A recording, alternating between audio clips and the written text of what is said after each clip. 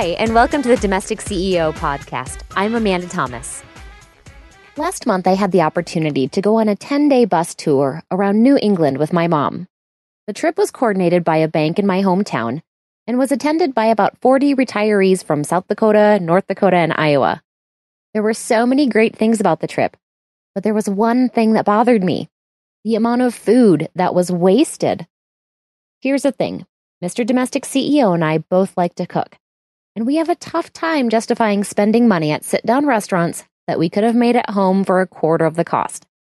Not only does this keep our food budget in check, but it's also a healthier option for us because we know exactly what's in our food, which is lots of veggies, and what's not, which is added fats and sugars. We cook when we're at home and also when we travel. So seeing the amount of food wasted in these restaurants came as a bit of a shock to me. I knew that eating out for 10 days was going to be a shock to my digestive system, but I hadn't thought about how eating in restaurants 3 times a day would affect my conscience. Almost every single meal that had been prearranged by the tour company was a huge meal. For example, we ate at a great Italian restaurant in Boston, and the meal included salad, soup, then 3 different entrees served family style, plus dessert. I was sitting at a table with 7 older ladies. They did their best to try and not waste the food, but they ended up leaving about 2/3 of each entree because they simply couldn't eat that much. This situation repeated itself multiple times over the course of the trip, and I often saw plates half full of food being returned to the kitchen. Now, believe me when I tell you that the people on this trip were your typical Midwesterners, which means they are not the type of people who like to waste food. The problem was not that they are picky or were counting calories. The problem was that the portions were often huge and it wasn't practical to take food back to the hotel room because most of the rooms we stayed in didn't have refrigerators. So if you're going to travel and you hate to waste food, there are a few things that you can do to make sure the food is going into tummies and not into the trash. Speaking of food not going into trash, did you know that you can buy all kinds of food storage items on Amazon? It's fast and convenient, and if you start from the banner on quickanddirtytips.com/Amazon, you help support the Quick and Dirty Tips Network. Just go to quickanddirtytips.com/Amazon and look for the banner, and you can find all kinds of food storage options to make sure you're not wasting food around your house, too. Now, back to the tips on how to not waste food when you're traveling. The first tip is to share entrees. The first thing you can do to prevent food waste is to share entrees with your travel buddy. My mom and I did this as often as we could when we ate meals on our own. Most times we would order an extra salad, share the entree, and then, if we were still hungry, we could find something sweet after the meal. Between the extra salad and the split plate charges, we discovered that this option wasn't much cheaper than ordering 2 meals, but it did ensure that we weren't tossing extra food in the trash, and neither of us was super stuffed from trying to finish food after we were already full. The next thing you can try is to order half portions when you go out. Some restaurants are accommodating and allow guests to order smaller portions, even from the lunch, senior, or kid menus, but it's not an option that every restaurant will allow.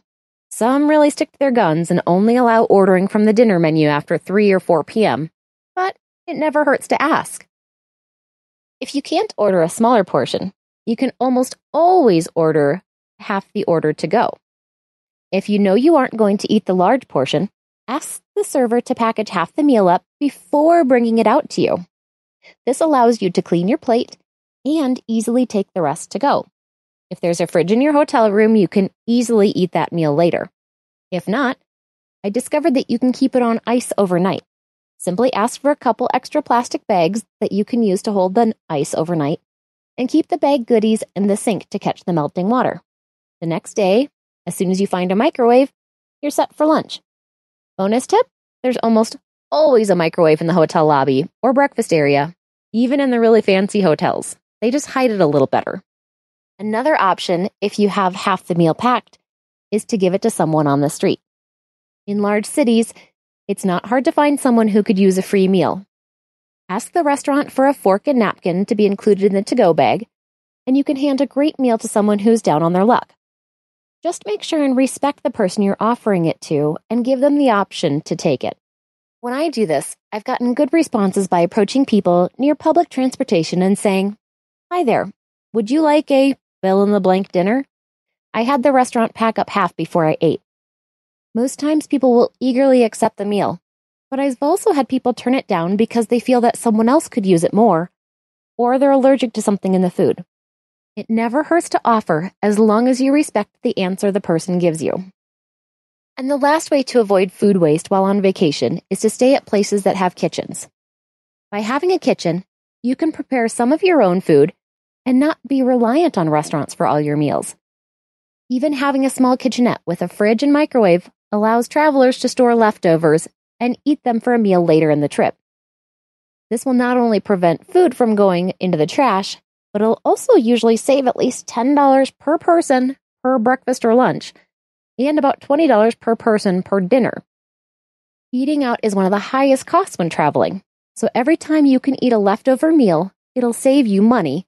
Eating out is one of the highest costs when traveling, so every time you can eat a leftover meal, it'll save you money that you can spend on more fun activities on your trip.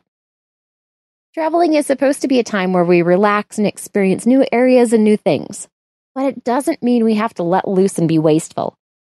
By making sure you waste as little food as possible on your vacations, you'll be helping to keep food out of the landfills. How do you combat food waste when you travel? I'd love if you share in the comments section on the online version of this episode or on my Facebook page. Until next time, I'm the Domestic CEO, helping you love your home.